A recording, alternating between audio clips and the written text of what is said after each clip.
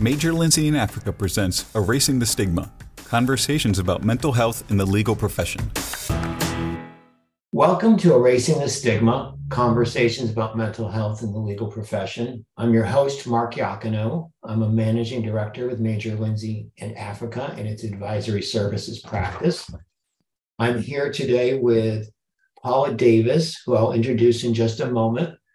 She is one of the most interesting guests that I brought on the show because we're going to talk about resilience, which is something we haven't delved into before. Paula is the founder and CEO of the Stress and Resilience Institute, which is a training and consulting firm that partners with law firms, corporate legal departments, and other organizations to help them reduce burnout and build resilience at the team, leader, and organizational level. And you're going to see throughout our podcast why building things at the team, leader, and organizational level are so important. Paula left her law practice after 7 years. She got a master's degree in applied positive psychology from the University of Pennsylvania. As part of her postgraduate training, Paula was selected to be part of the University of Pennsylvania faculty teaching and training resilient skills to the soldiers as part of the Army's comprehensive soldier and family fitness program. While there, the Penn team trained resilient skills to more than 40,000 soldiers and their family members. She's also a well-respected author. She's the author of Beating Burnout at Work, Why Teams Hold the Secret to Wellbeing and Resilience, which is about burnout prevention using a teams-based approach. Beating Burnout at Work, which was nominated for the Best Spring 2021 book by the Next Big Idea Club. And it's been curated by such luminous professionals such as Adam Grant, Susan Cain, Malcolm Gladwell, and Daniel Pink. In addition, her book was the #1 best-selling title for 2021 for her publisher, the Wharton School Press. Paula is a guest lecturer for various Wharton School executive education programs, and her expertise has been featured in many magazines and publications, including the New York Times, the Washington Post. She is a contributor to Forbes, Fast Company, and Psychology Today. Paula, welcome to the podcast, and thank you so much for being so generous with your time. I am thrilled to have you. I am so excited for this discussion, Mark. Thank you for having me on. Have I left anything out about you that you'd like to highlight?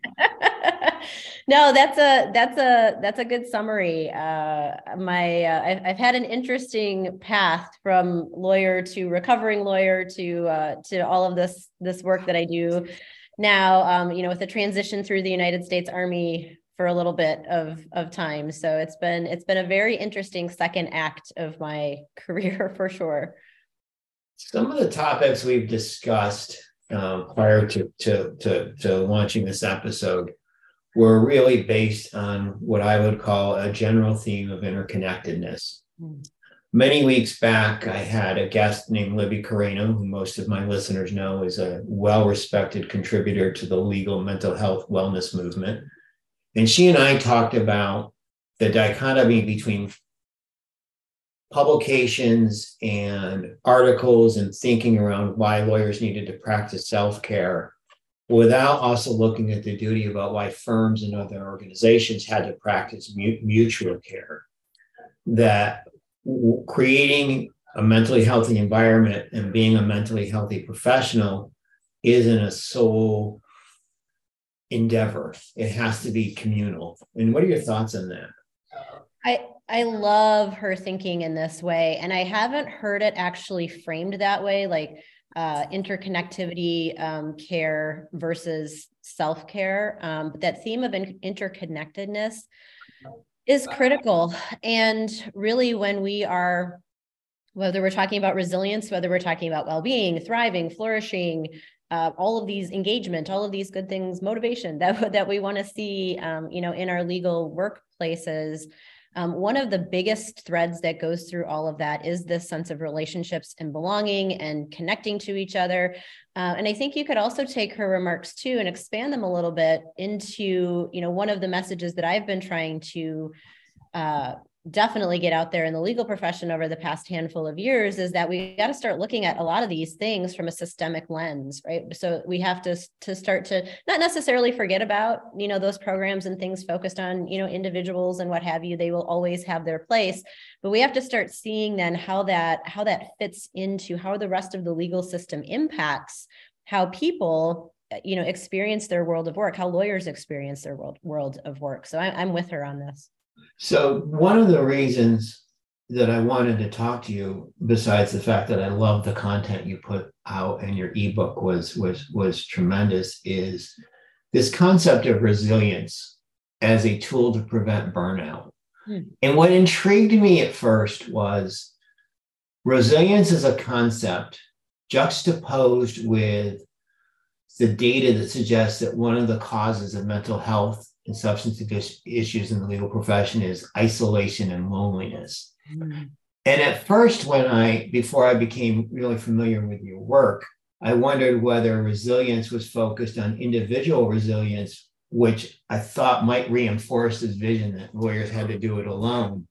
But then as I delved into your work, I saw that there was a much broader construct about what you meant to teach resilience beyond just individual training. And I'd love you to explain to our listeners, the structure you've built, which built upon your work with the Army, and how resilience isn't meaning that one person, on his own or her own or their own individually figures out how to wither the rigors of our profession.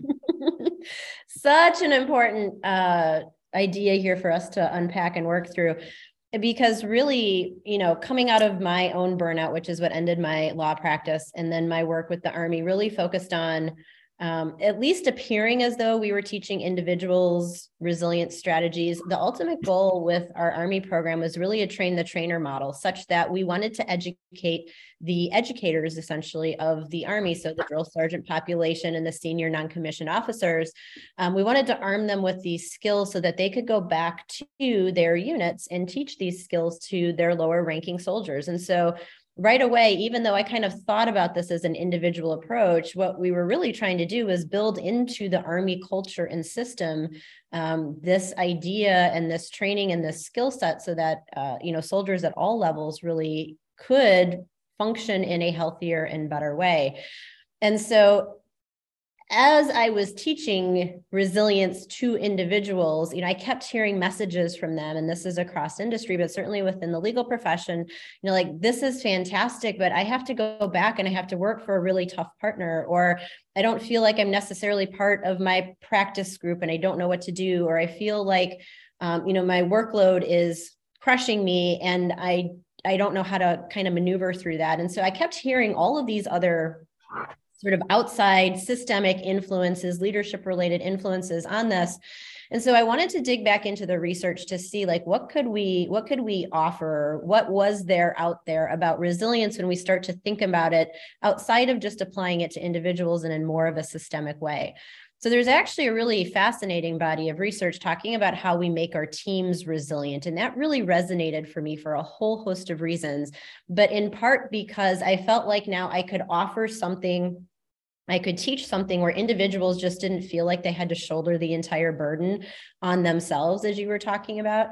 And there's, even though we may not necessarily be great at talking in teams language in the legal profession, I think that we've come a long way in that respect. And, we orient ourselves in practice groups, and we certainly, work in small teams, to facilitate our work. So this notion of building resilient teams really, really resonated with the lawyers that I was talking about. And as I started to look at it, I thought to myself, wow, if we're looking also at burnout, for example, again, we think about it as just this individual failing of stress management when there's really so much other stuff in our work system that drives whether someone experiences burnout. So I thought, wow, could this idea of resilience in a systemic way, resilience in a team way, maybe help us start to understand how we at least tackle that problem as well? And so that's really the basis of my book. And what I wanted to dig into was to find into the research and discover, what really are the pathways to help us if we're going to look at more of a holistic weigh at this issue, where do we need to focus? What are some of the things that we need to start educating leaders on as well? How do we start to maneuver our teams collectively so that we really can increase the capacity for people to, navigate adversity, challenge, setback,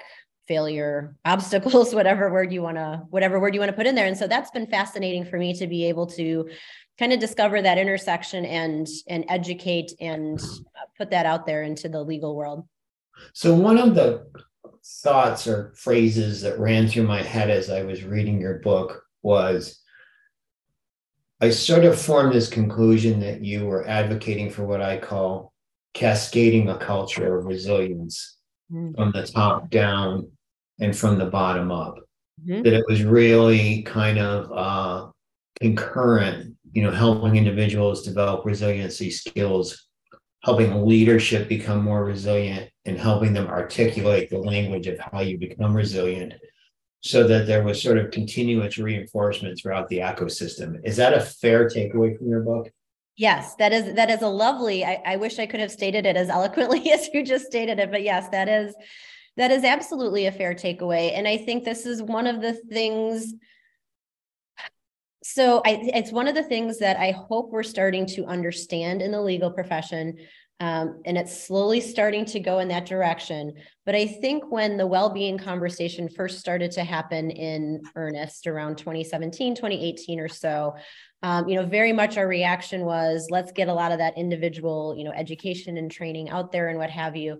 And so I've seen great progress in the teams concept come along. I think where we still need to start to understand and fortify within our legal within firms and within corporate legal departments and what have you, is the notion of organizational resilience, that the big organization itself can also, the firm itself, the organization itself can also be developing its resilience. So I've had a chance to, talk at that level with a handful of firms, but it's still, we're still kind of trying to figure out kind of how to make that happen. But it's when you start to look at it at all of those levels that you really can see some very powerful things coming together with this concept. Well, one of the things I wanted to follow up with you on is the notion of teams, because, I spent 20 plus years practicing law, and, there were case teams, and yes, there were practice groups, but very rarely did I see in either my firm or any firm where those practice groups really functioned in a truly integrated way. So as you look at sort of team building at the law firm level, one of the things that sort of came to me was it lends itself really well to a legal department, I think, because they tend to function more interdependently. What are your thoughts on that? I see that as well. I think the concept of teaming is more intuitively felt and more intuitively understood when I do talk to corporate legal departments for a whole host of reasons. I remember from my in-house days, that notion of teaming and just, having things and the organization oriented as teams just was such a naturally occurring part of the language and the way that people interacted and functioned. And so when I talk to lawyers in law firms, when I first started to talk about this intersection, I saw a lot of blank stares coming back at me, because I would ask them to take my resilient teams inventory, thinking about a team that they worked on, and they really went into their heads right away. And they were asking me a million questions about what I meant by a team. And was this a team so helping them understand that there's various different types of teams that you're a part of.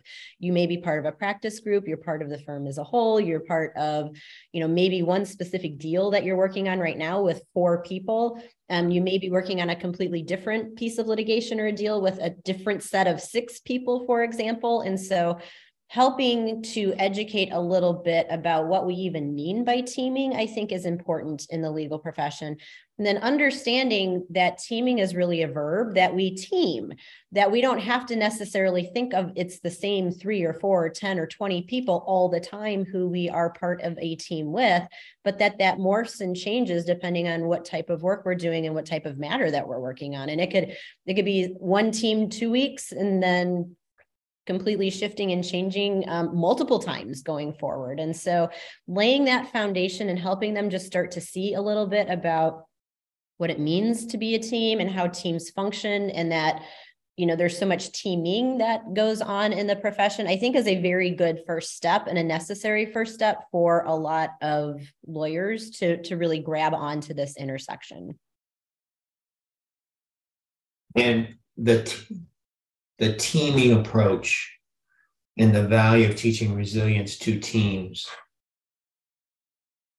is effective, but it's more effective when it's tied to the culture or the commitment to build a resilient organization, if I've really dug in and interpreted your work correctly. Yes. I mean, I think anytime that you can unpack a concept and have it be reinforced at all of the layers that we're talking about, so still at the individual level, but also then building into the systems pieces, that reinforcement is, I think, really where you start to see then this become part of how we do things around here, part of the culture. And so many firms that I talk to have the word resilience or a resilience related theme as part of their core values or as part of their marketing messaging or part of, you know, how they talk about orienting themselves in the world of work. It just isn't oftentimes necessarily, you know, baked into the structure of the organization, at least not certainly from a skills-based standpoint. So before we explore some of the hows, there's another topic that I wanted to touch upon, because the data is so overwhelming that a big driver of substance abuse and depression and anxiety and mental health issues in the legal department is this feeling of alienation and loneliness. And it comes down to kind of what I think is in part the mythology of lawyers, that they're these iconoclasts who have to work by themselves without needing help. There's that myth. And then, you know, inherently there is, you know, what I would call in some cases sort of the systemic failure of mechanisms to create inclusiveness, you know, both in terms of diversity, gender, sex, ethnicity, whatever, however you want to characterize who falls under the, you know, the diversity rubric, that those two things both have a common denominator, which is you're in the midst of an organization, yet you feel isolated and alone. And you had some interesting correlations between burnout, resiliency, and this, what I would call chronic sense of isolation and loneliness. And I just want you to extrapolate and share a little bit of your perspective there, because I think it's important to connect all those concepts. Yes. And I think that if we're going to look at a starting point, because there's a lot of different pathways to build resilience, there's a lot of different pathways to address and alleviate burnout and you know, create a lot of these well-being concepts that we're talking about and leadership concepts. One of the starting points that I advocate for is developing this notion of belonging. So belonging, relationships, inclusivity, appreciation, recognition, kind of traveling in the same family. But I picked the word belonging because it's one of our three core psychological needs. I call them your ABC needs. So there's three needs that we all need at work, whether we're 75, 55, 35, 25, to feel a sense of motivation and well-being in our work. And the A is autonomy. So we need a sense of flexibility and control. The B is belonging. And I like this word so much because it gets to the fact that we have the perception that we are cared about, that we are cared for, that people have our back, that we're showing up to a team, a group, an organization, a place that matches our goals. It's where we want to be, and that we're very aware of those. Things. And then the C is just competence or mastery. That we're in an environment that is helping us get better at developing goals that matter to us. And I like the belonging piece for a whole host of reasons. And again, this is really tied to a lot of what you're bringing up and what we're talking about. We have a loneliness problem in the legal profession, and so I'm sure, you know, when you've unpacked this on other podcasts, there was a study that was done, I believe in 2018, that actually looked at a number of different professions and found that lawyers had the highest rates of loneliness compared to a number of other professions that they looked at. So we have a little bit of data showing, that this is really something that's tied to the legal profession. Another interesting piece of data, not tied to the legal profession, but through the Gallup organization, looking at their engagement work. One of their questions in their engagement survey is, do you have a best friend at work? Which sounds very squishy, and it sounds like, oh, isn't that lovely? We're all going to hug now. And they get a lot of flack for the way that they've worded that. But what they found is that it's one of the more robust predictors of not only engagement, but resilience. So people who say very confidently, yes, I have a best friend at work, have much higher, it's like 7 times higher rates of engagement and much higher times rates of resilience. And then another piece of research that I wanted to call people's attention to, and you may have talked about this as well with other folks, is the Harvard study of adult development. And so if folks don't know about that, the head of the study right now is Robert Waldinger, and he has a wonderful TED Talk. So it's a great place to start. But he just co-authored a book called The Good Life, really publishing and talking about this really important study that's been ongoing since the 1930s. So we don't have, longitudinal research is this fantastic, whenever we can get it, it's a fantastic ability for us to really mine some details about the way, well-being unfolds itself. And we don't always or rarely get that. And so with this study, they've been able to show in terms of just, how we age, how, our levels of happiness as we continue to, go on through our lives, what really influences that. And what they found very conclusively through all of these decades of interviews and studies and work with all of these people is that it comes down to our relationships. Relationships, they have found, by far and away are the biggest predictor of happiness and aging well and resilience as we start to, go through our lives. So there's just so many. I offer those studies up and those ideas in part because whether it's tied to the legal profession or whether it's just generally we're talking about something good that we need to have in our workplace system, this notion of building belonging and relationships becomes really, really, I think, a huge focal point for us to be looking at. And honestly, I don't know that lawyers are necessarily so great at that aspect of things, right? Obviously, we talked about the loneliness piece, but lawyers tend to be very analytical, very head-based. We like to gravitate to the relationships that we've already formed instead of kind of doing the hard getting to know you bit with brand new people. And that's not to say that lawyers don't like other people and that we can't do that, but I think we're just oriented in a way that makes it a little bit more difficult. And then, as you mentioned, we tend to work in silos. Even though we're part of a team, we think that, gosh, this is my client and it's, my responsibility. And we come back to sort of this individual lens and individual notion of I got to shoulder most of this myself. And we forget about the utility and the power of the team. And so for all sorts of reasons, I think that this needing to tackle and address this sense of isolation and feeling alone and loneliness and belonging and inclusivity and whatever word we want to put to it is a very, very powerful starting point particularly when it comes to our conversation about resilience. It's just such a big pathway to build resilience that I don't think we can get there until we really meaningfully talk about it. So I've actually thought of a question that I hadn't even planned to ask. Mm-hmm.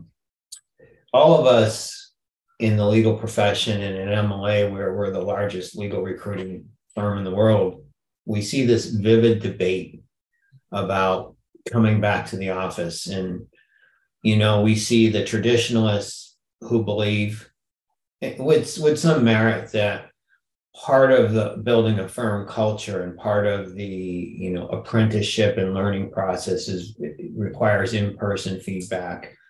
And then we have different generational forces who feel like they do their best work when they can work wherever they want in an environment that's soothing. But as we know that there'll always be sort of a remote component somehow, begrudgingly, and as the demographics of firm leadership change, I think there'll be fewer barriers of entry to having, a remote element built into the law firm life. How do you cultivate a best friend at work when you're not physically at work?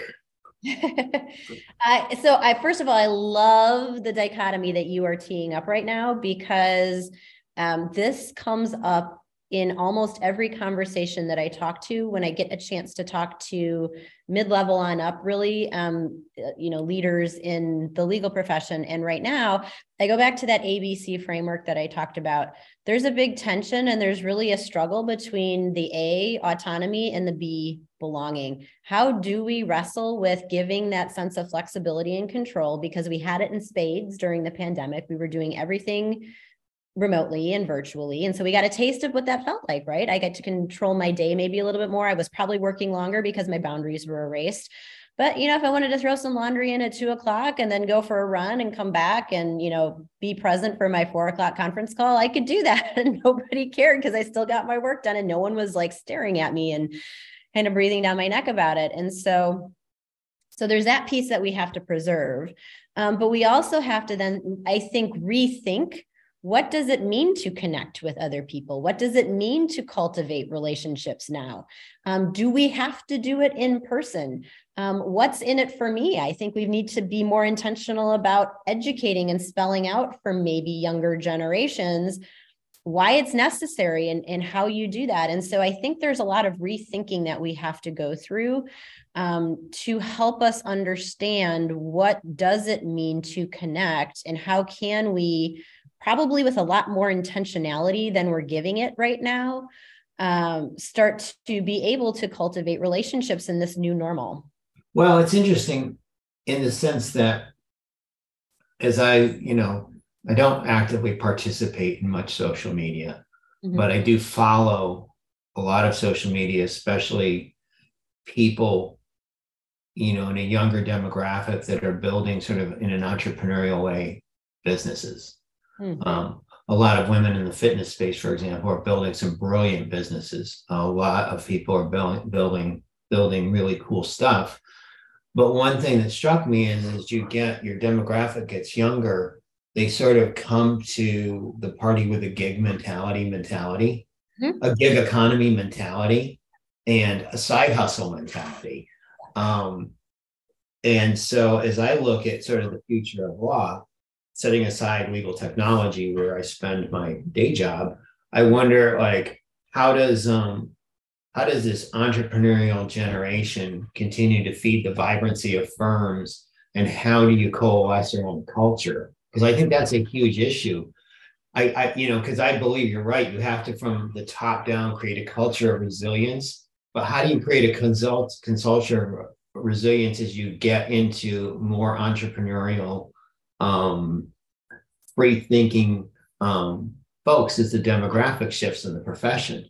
And there are less traditionalists. Yeah. Maybe it's a crazy question, but it's just something that's been popping into my mind lately. I think it's a fascinating intersection to think about. And I've always thought that innovation, the conversation around innovation dovetails nicely with the conversation of resilience.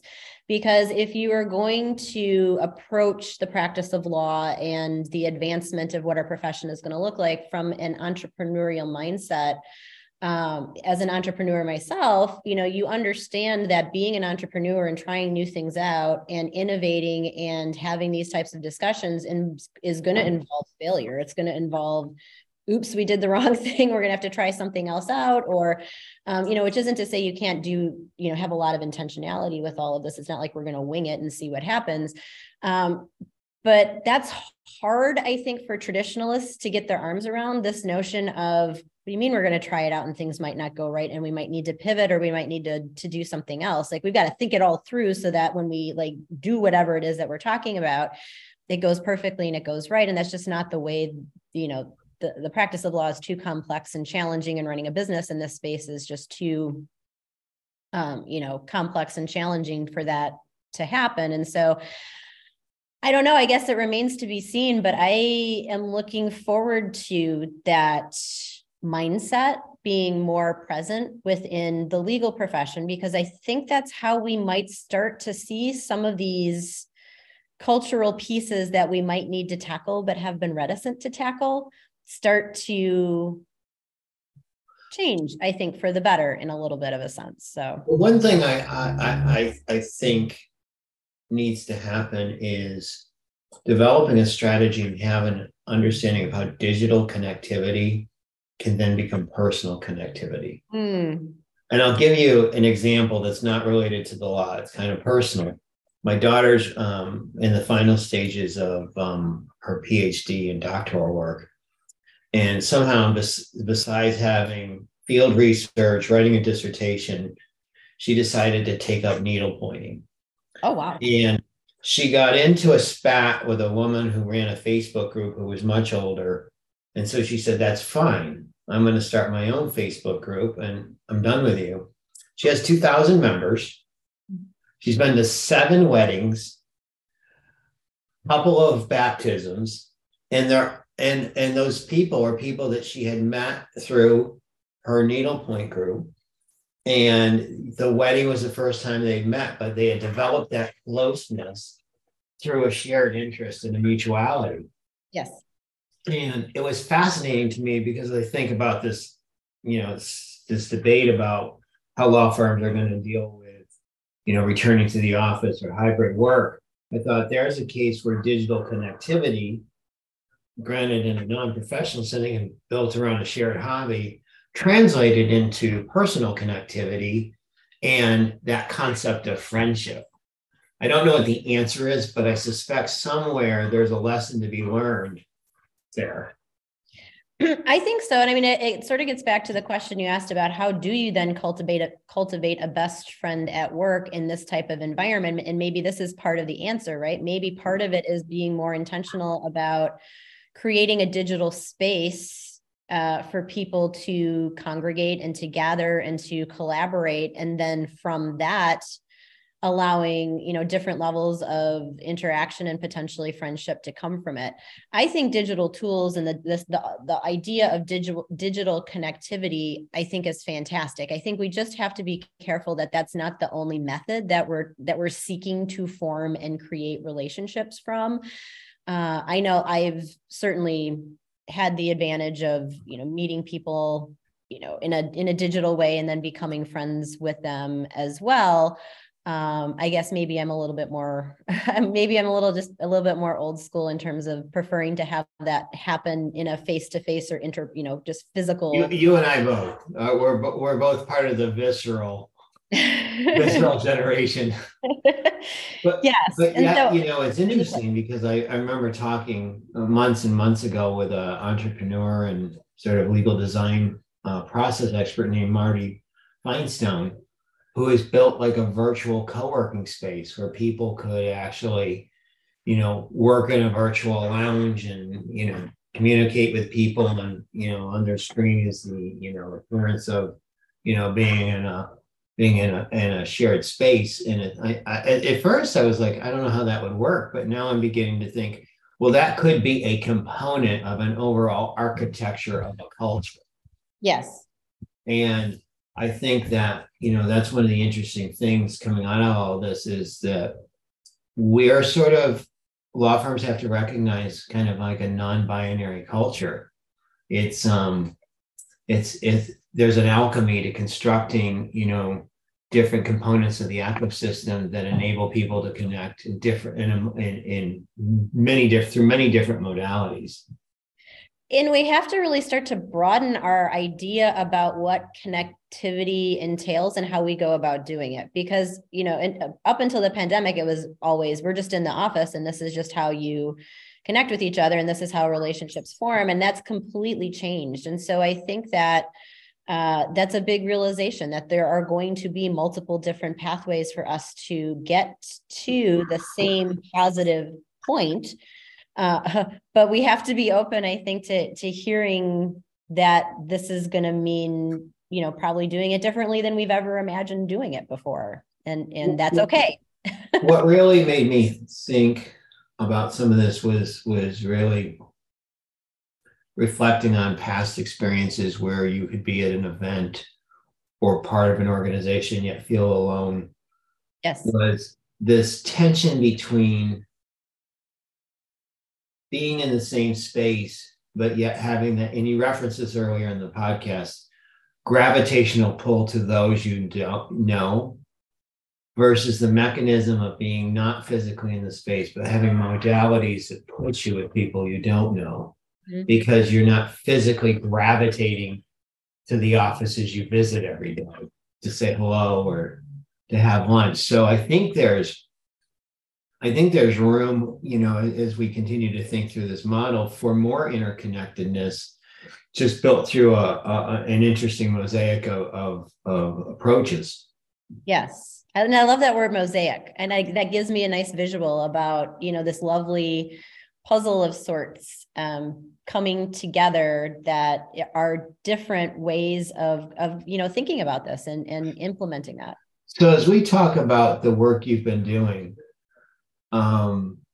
this is sort of probably a trick question, but not intended to be. Mm-hmm. As we talk about this mosaic, how have you thought through the architecture of your operating thesis of cascading organizational culture building of resilience and the hybrid environment we're in? Because I think it's an interesting model as the work model has shifted some.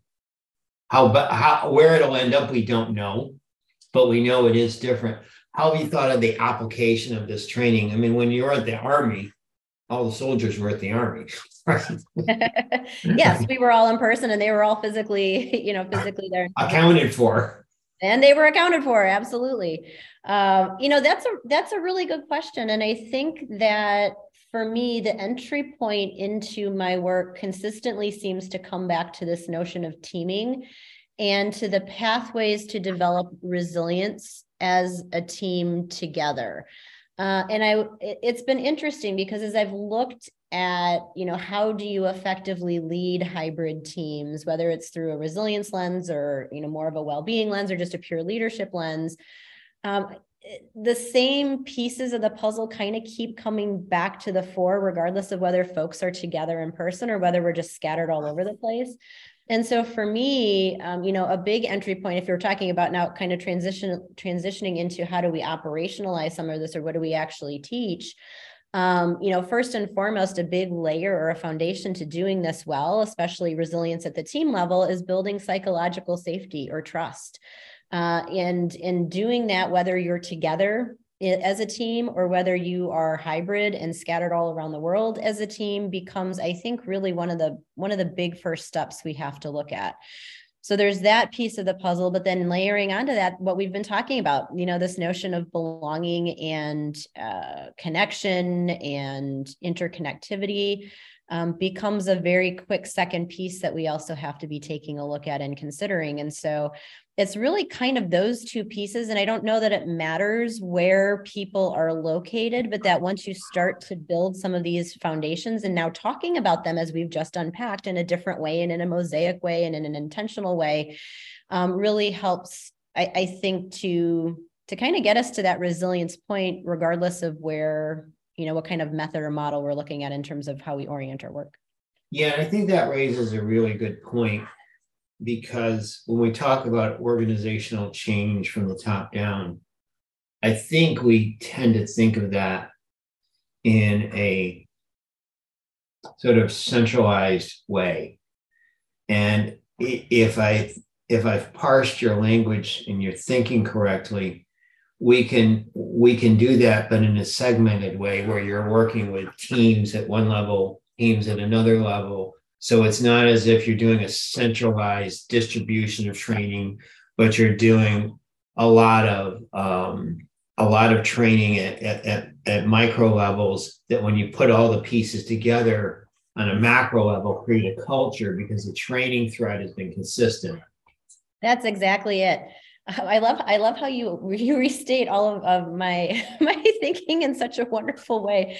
No, but that was really my thought as I was trying to visualize, when I was writing my book, how to take teams and apply them in a way to help slow burnout down and build motivation and engagement and resilience and all of these good things that we want to see. I just think it just sounds daunting to me and almost too unwieldy to start to think about it as how do we change the overall big C culture in an organization. And for me, as you just stated, it's starting with the little mini systems that exist within the big system, such that if you get the little mini systems all going in the same direction, that's when I think you can start to see some inertia and some change or whatever, goal it is that you're looking to see or address in your organization start to happen, is when these little systems all, travel in the same direction. I think the ripple effects can be, amazing. Sometimes you can actually build from the middle, right? Mm-hmm.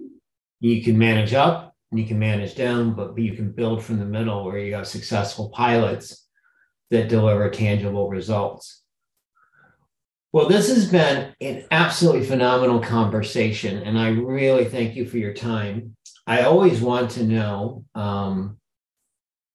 that my guests have an opportunity to say at the end of every podcast where you can be found. So where can we find you on social media, and where can we find your books? Because I will tell you, I read your ebook on the train up to Washington, and I was like, oh my God, this is the best few minutes I've spent. It wasn't a long read, but it was so impactful and so worth it. And I want people to be able to find your stuff. So where can they find you? Thank you. So my website is really my central hub for pretty much everything that I do. So that is stressandresilience.com.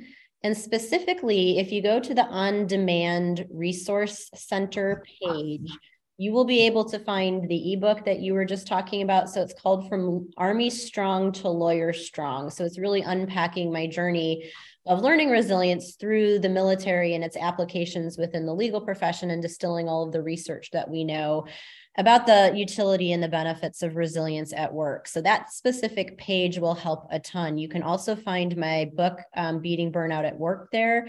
You can find my book, Beating Burnout at Work, on Amazon.